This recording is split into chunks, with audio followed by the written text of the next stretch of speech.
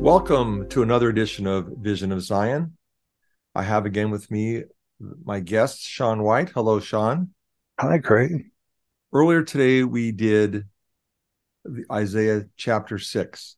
Today, we're going to do Isaiah 15. This is one of the ones that Sean has notes for while he continues to work on Isaiah chapter 7. If my voice sounds a little wiped out, it's because it is. We've been talking for quite a while. Before, during, and after the last podcast. We've been talking almost ever since the last one ended, but we want to get this down because our goal is to get them all out as soon as we can. And we have the time today, being a Saturday, to do more than one. So, Sean, I'll begin reading the head note and then we'll go down. All right? Okay. Isaiah 15, in parentheses, the second seal. Head note. When in one night Ar is devastated, Moab shall be silenced. When in one night Kir, Kir, is raised, Moab shall be destroyed. That's verse 1. So Looks like we're talking about places here, Sean. we're talking about really conflicts that happened in Isaiah's day that he was trying to warn them about, and they mirror the conflicts that we have today in front of us. So anciently in the Bible, Moab was often in conflict with its Israelite neighbors to the west.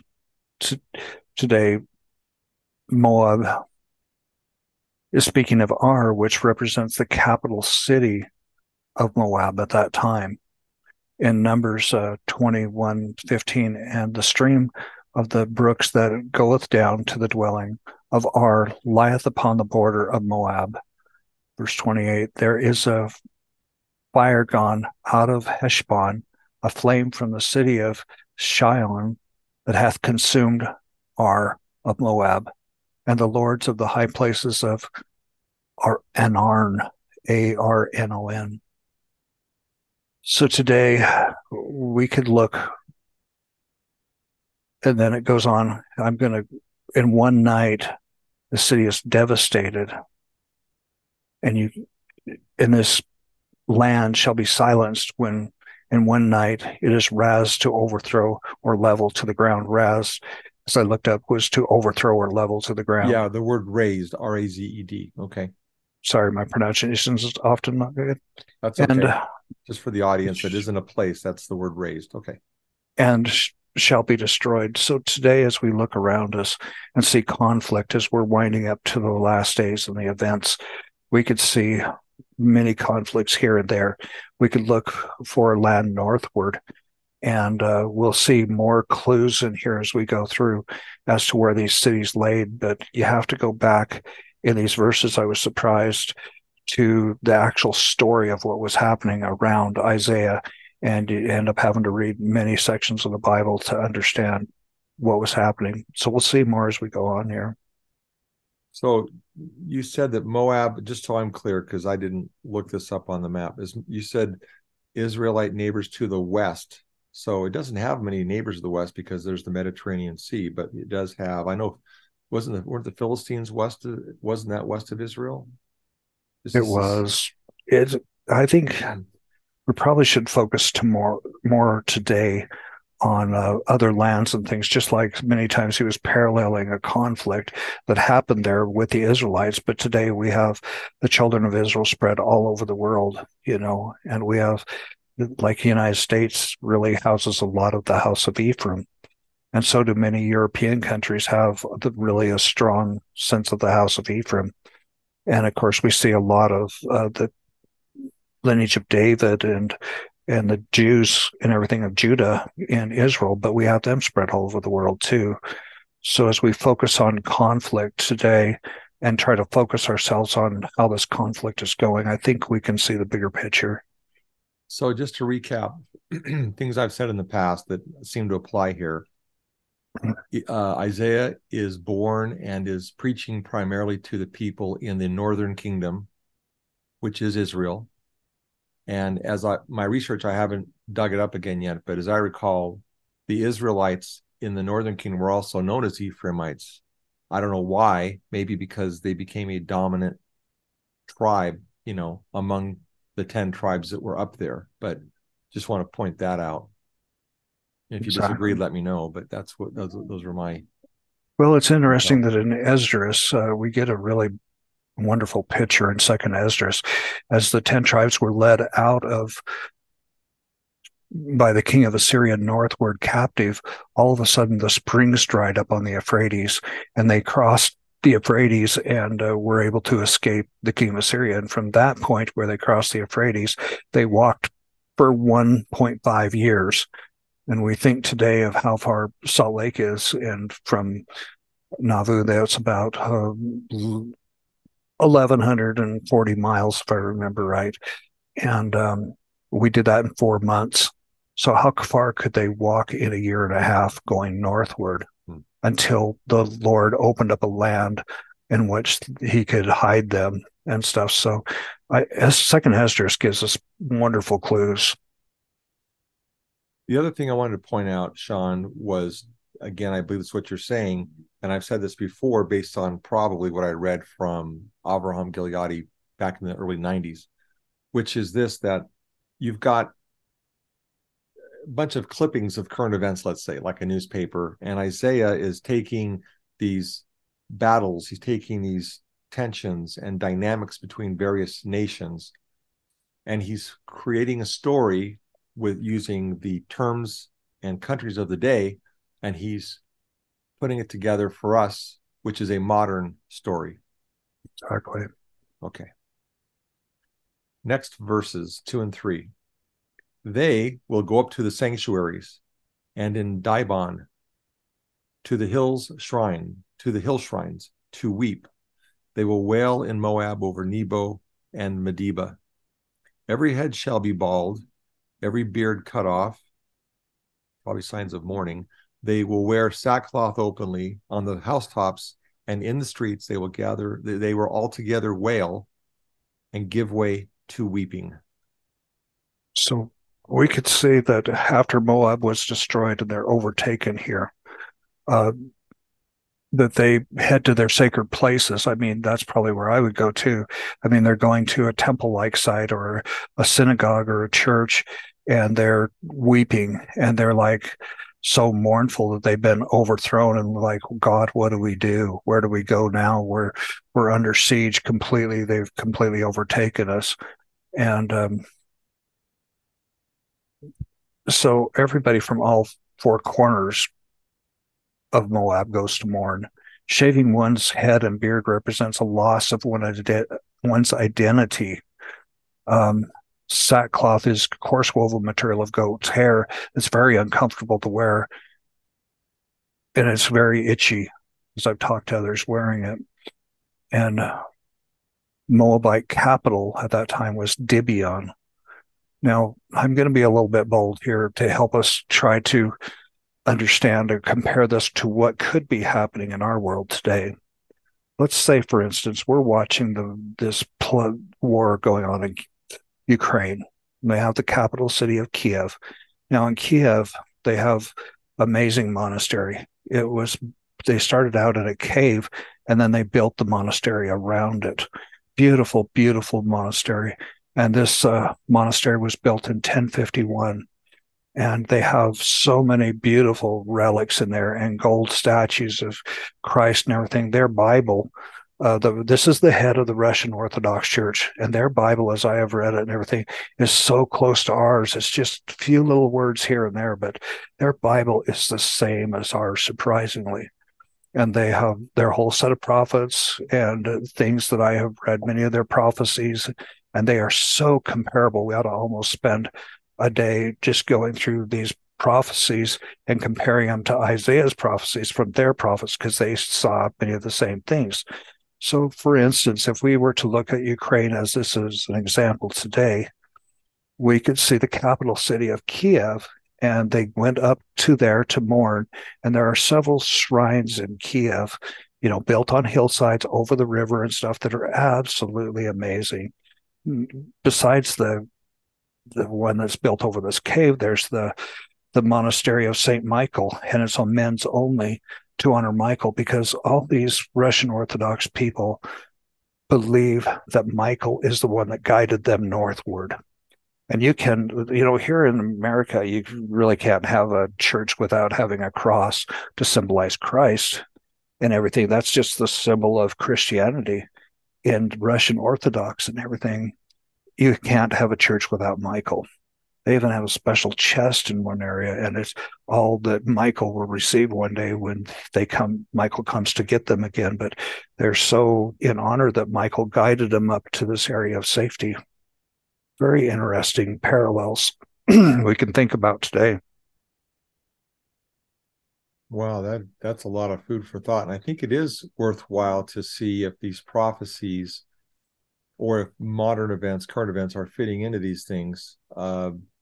So, for example, in the last few days or a couple of weeks, there's things I've heard. I really can't say I've read all the news, but there are reports that President Zelensky is trying to, I don't know what the right word is, evacuate the church leadership of that Ukrainian church in Kyiv, right? And send them on their way. And there's some rebellion going on I saw a couple days ago. People are marching or striking or whatever the right word is, protesting, I guess. In November, he sent the army in and gathered up many of the relics out of the cave, the statues, the paintings, and everything out of that monastery. That's the head of all the Russian Orthodox religion, which includes many people in Ukraine and the branches of that there.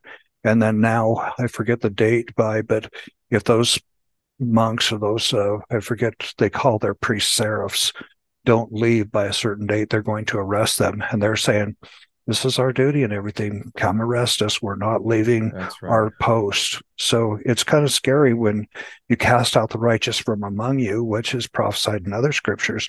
You are ripe for destruction. So anywhere we look or see, we want to watch for when they cast out the righteous, because we know, oh my gosh, the Lord's probably going to destroy that city.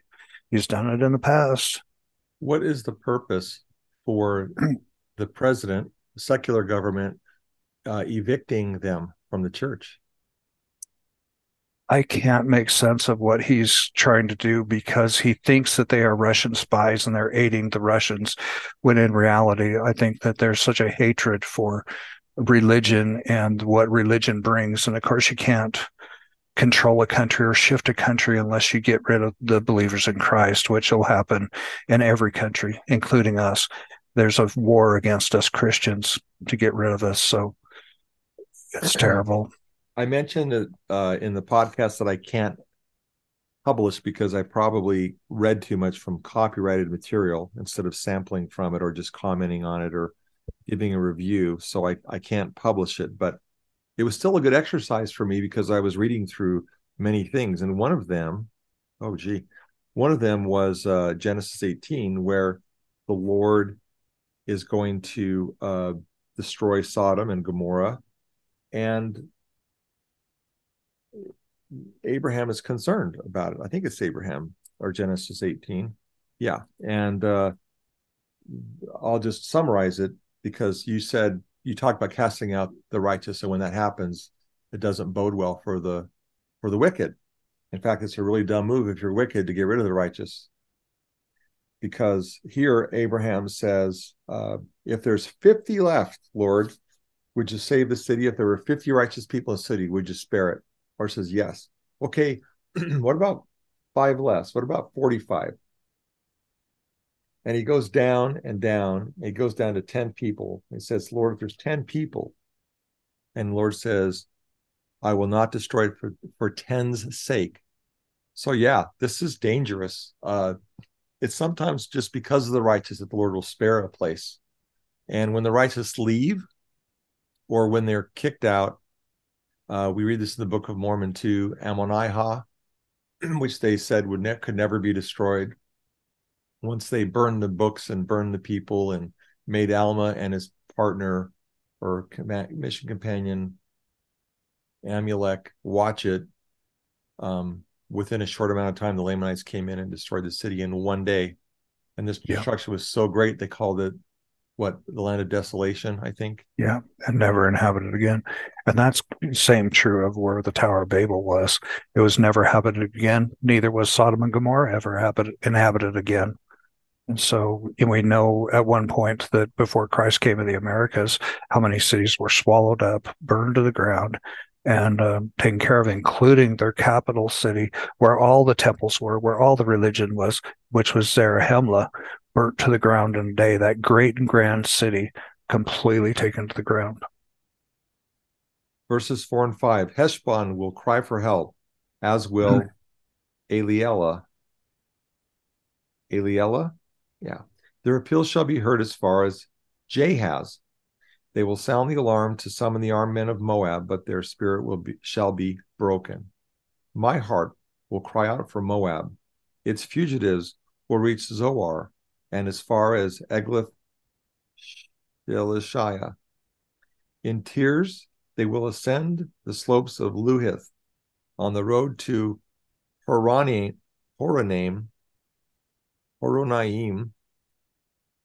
they will raise the cry of catastrophe. Wow, there's so many locations there. It's hard to follow.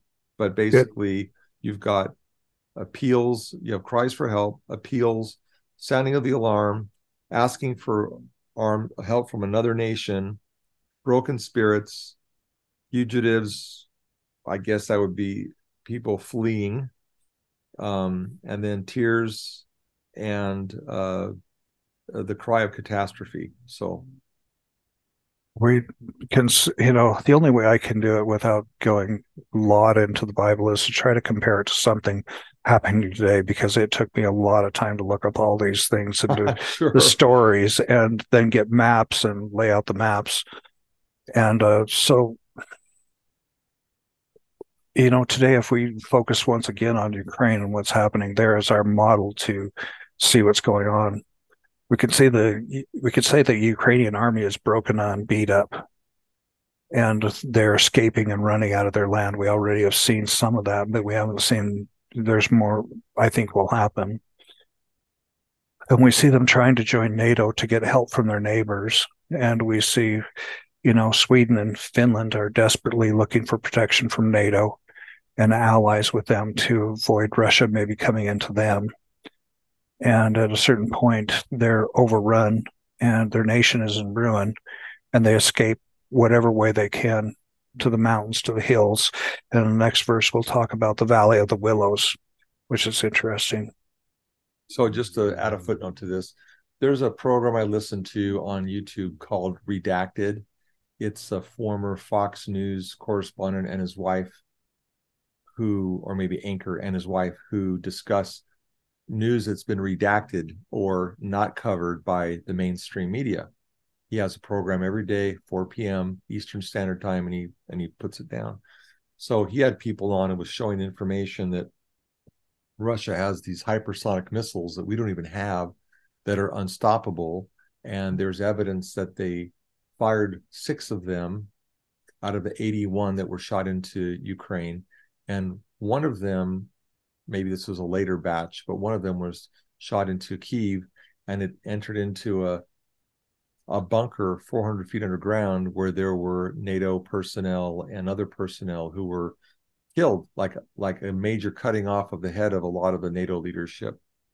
And there's no defense system for this hypersonic missile, and they're making them. I guess they're going 3 shifts a day trying to make more to replace and to use. It's a very, very precarious situation that we're seeing. In another chapter, we're going to see, this one country that Egypt had, with all their horses, with all their chariots, with everything they have, which is supposed to be the military might of that day and everything. And this king of Syria comes up to this army, and with all their might and everything, they think they are like God, like they still have God with them, that they can overpower anyone.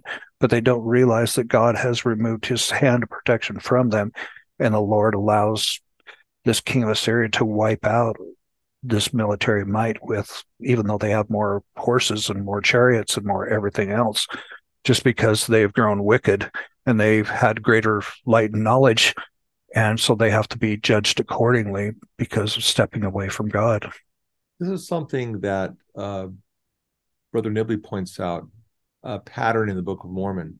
The only time that the Lamanites gain any power over them, or they go to war, or they're being harassed, which is usually, by the way, by people who were previously Nephites who go over to the Lamanites and stir them up to anger. Anyway, the only time this is happening is when the Nephites become unrighteous. Otherwise, the enemies are calm. They're not aggressive.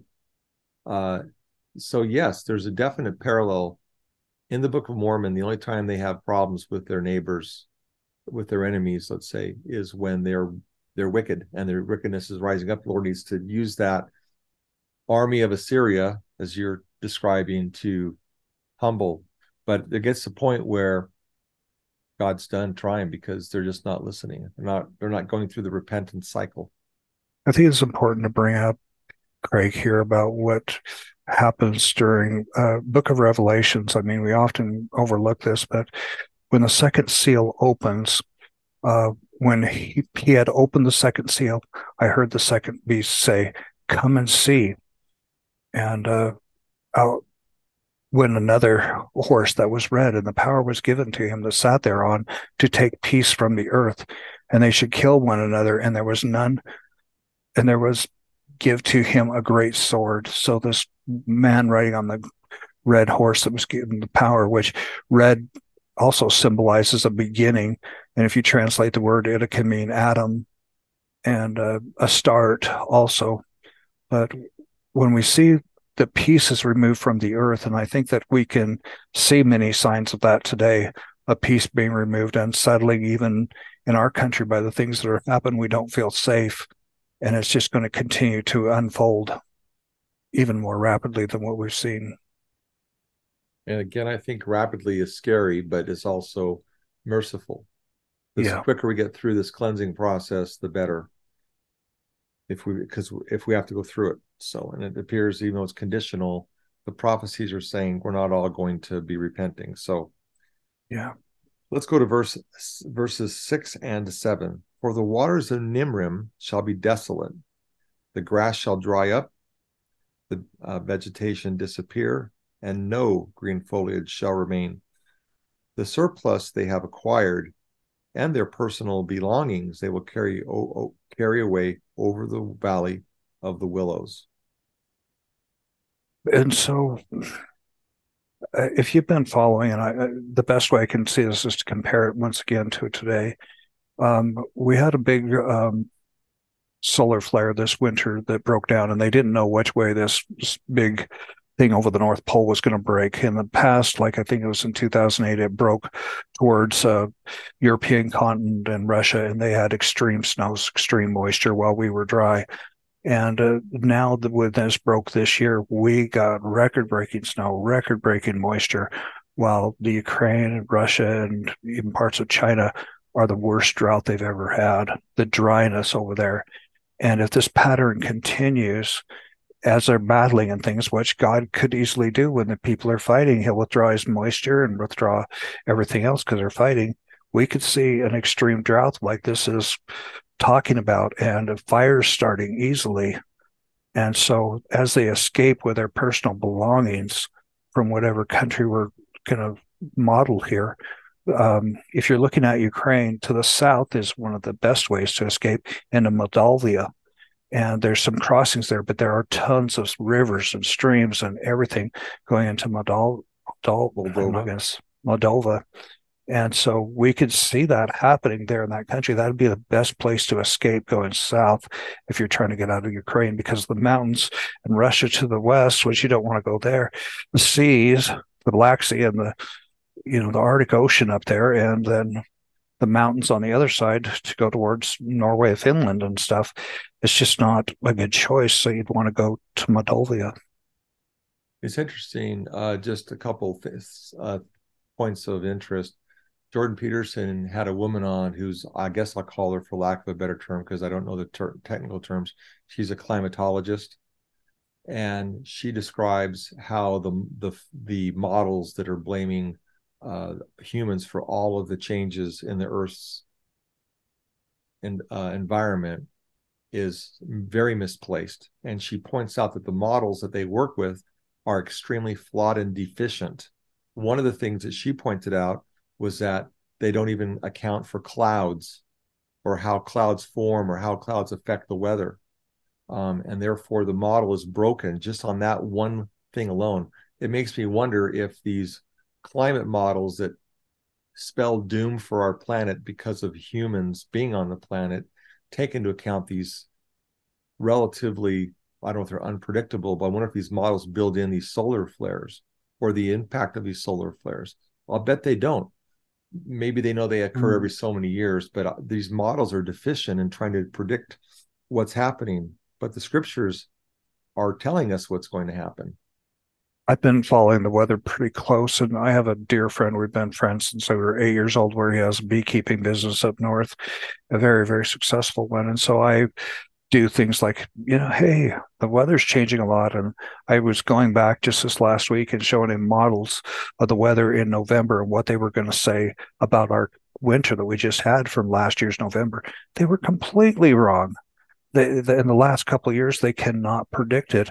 And one of the problems is the solar flares coming, and it changes that polar vortex, which changes the jet streams. And then, like now off the coast of Oregon, we got in the ocean, got a mysterious spring that sprung up and coming and putting water into the ocean. It's a Wormerdale. And we got Chile, the volcano in Chile, about to burst. And we got another one in the middle of the Pacific Ocean that the cracks opened up. And there's just hot water streaming up into the ocean, which is changing the ocean temperatures, which is changing the way the clouds pick up moisture. So, my gosh, it's anybody's game right now. The only thing you can do is ask God what you should do as far as planting and as far as your crops and things right now, to pray over your crops and your fields. It's really the only thing we have. When it comes to science and what science does and hasn't done, science has a string of failures, but they're trying. The problem is when you get locked in and say, this is the science. And I heard a quote yesterday. I felt impressed to mention it now. And the saying is, science is never settled. Science is just an accumulation of what we've learned so far, but it's not accumulation of everything that can be learned. So science is never settled. Anyone who tells you this is settled by science, bull. It is never settled. And yeah, and again, using divine intervention, we can pray for things. This woman, I think I mentioned yesterday, I'm going to say it again, prayed that people just had to pray and the lava would flow a different way and spare your land. Or you could pray and a storm could pass a different way, or the earthquake would crack the ground differently, just because of the prayers and the angels that were there who can protect and help, or at least leave the things that you need to survive after these events occur. These are all things that can be done by divine intervention. If we believe in Christ and the power Christ had, look how he healed people. These are easy things that just require the faith of a mustard seed, or maybe less, maybe half a seed, half of a seed, for the Lord to intervene and help us. And Glenn Rawson gives some wonderful pioneer stories. One that I particularly love is a man in the pioneer days, early settling of Utah. He'd been wrongly excommunicated from the church and everything, and they had a hailstorm coming, and he was just broken heart, contrite spirit. He raised his arms up to this cloud and says, God, please protect my crops and fields. I didn't come all the way to Utah to starve to death. And the hail stopped on his fence line and piled up on his fence line. And he was one of the only ones that hail didn't destroy his crop, and he had food for his family. It's just so powerful. I will tell you a story from my family. My wife would tell it better. We had a piece of property up north in central Utah, and we grew alfalfa for a few years. And we had to go up and water it when it was our turn to water. But this one particular summer, we were really busy and we couldn't get up there. And my wife prays about everything. I mean, she prays about every little detail in her life. And sometimes she gets answers and sometimes she doesn't, but she always prays.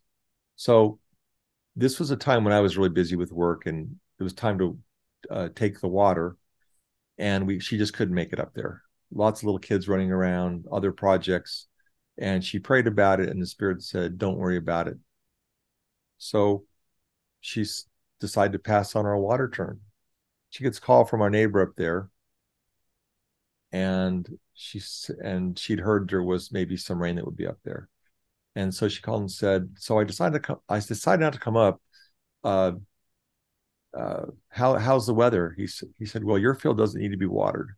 Well, why is that? He said, because there was a storm cloud that came over your property and just rained like heck, and it soaked your property. You don't need to come up. That's a true story. That happened just a few years ago. Man. And I've prayed before. I've seen clouds depart. There's small little things. To maybe a casual observer, it didn't change the course of world events, but it blessed our lives. I've seen this happen more than once. Absolutely true. Yeah. Got to stay close to the Lord. Okay, let's go on to the next verse.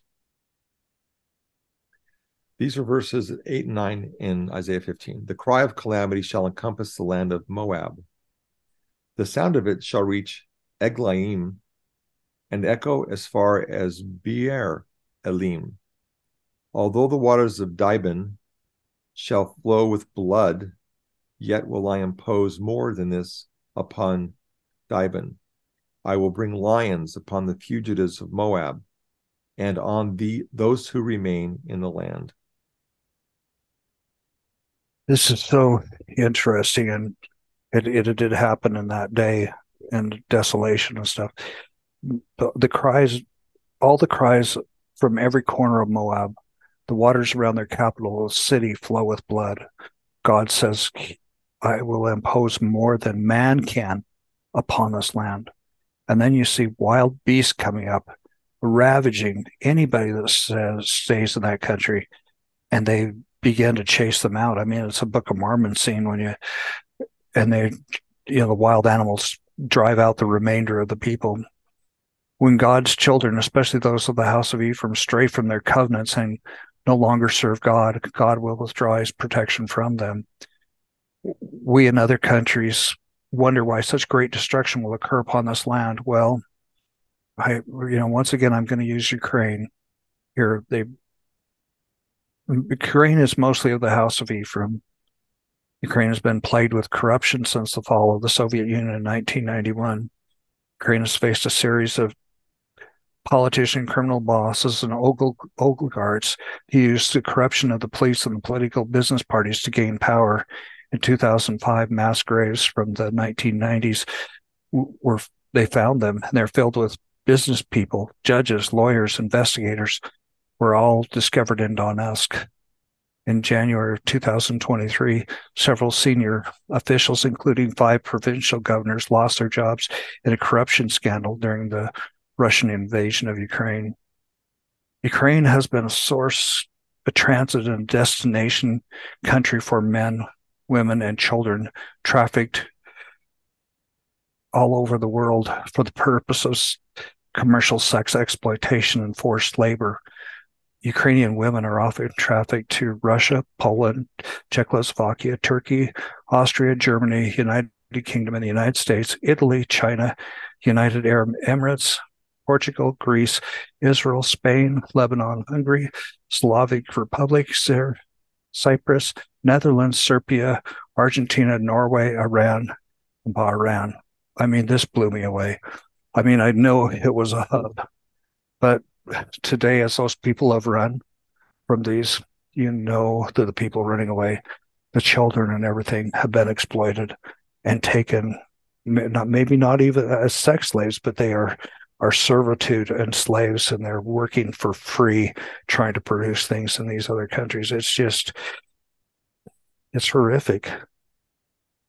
But you can see this example in this country. And why would he do this to an unseeming country? But unless we dig and see the corruption and things, the corruption of the leaders, we know that from the Ukraine, where they sex trafficked many, they used their embassy in the United States to sell children from over here.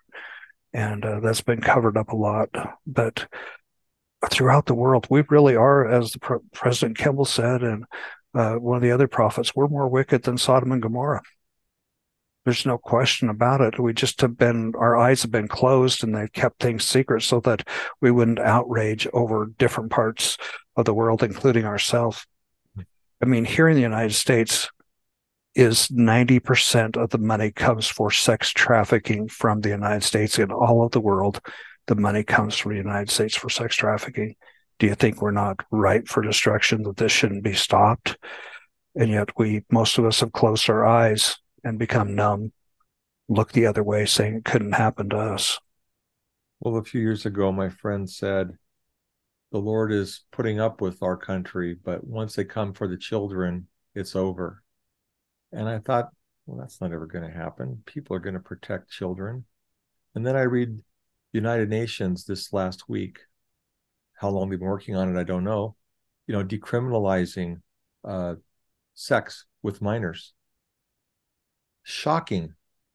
And that's just the tip of the iceberg on the attacks we've had on our children. They're not being protected, whether it's abortion, whether it's influencing them to change their sexual identity or erasing identity, gender identity, when they're minor children. The speed with which we have flipped and not protected our children is shocking. I mean, absolutely shocking. So there were that's in addition to the sex trafficking. Right. This just happened. This right out in the open. Well, if you start following the UN and stuff, we've got 70 high-ranking officials in the UN, top officials, that have been got a lawsuit against them for the sex with children in foreign countries where they're giving food to and stuff. These are just top officials, let alone all the stories of the UN workers in these African countries where you say they have the food and everything. These people are starving. They say, well, if you do this sexual favor to me for this kid, I'll give you this food, which is absolutely wrong or everything. And how many people have become pregnant over there with these foreign people in there? It's just sickening. So who's more wicked here? Is it Russia and China, or is it the UN and the nations that group together with the UN? It's your call. Well, what does it say in the Book of Mormon? In the Book of Mormon, I think it's chapter 5, verse 4.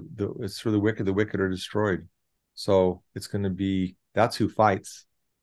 That's who ultimately fights before the nature intervenes to try and end it, because the earth can't stand the wickedness and is given power finally to cleanse itself. And the Lord is going to someday allow it. And it happens when that spirit is withdrawn, and therefore our protection is withdrawn. It's really... I don't want to close this on a sad note or anything. But when the servant comes forth and announces these places of safety, and we gather together as Christians of like mind and light heart in God, it will be a small part of heaven. The peace that will come to all of us, we can rejoice in. I mean, this chapter's heavy, and it's downtrodden, which we will go back and forth from heaviness to lightness. But if you could only see what I've seen in these valleys as we gather and create cities of Zion and serve each other as Christ, it will be far surpassed. And as in Isaiah in one chapter here says, we soon forget all of our wicked leaders and everything and have no more focus except for on Christ and what these cities are like. And going forth, we forget all of this terrible tragedy and just focus on Christ. We're going to leave it right there on that happy note.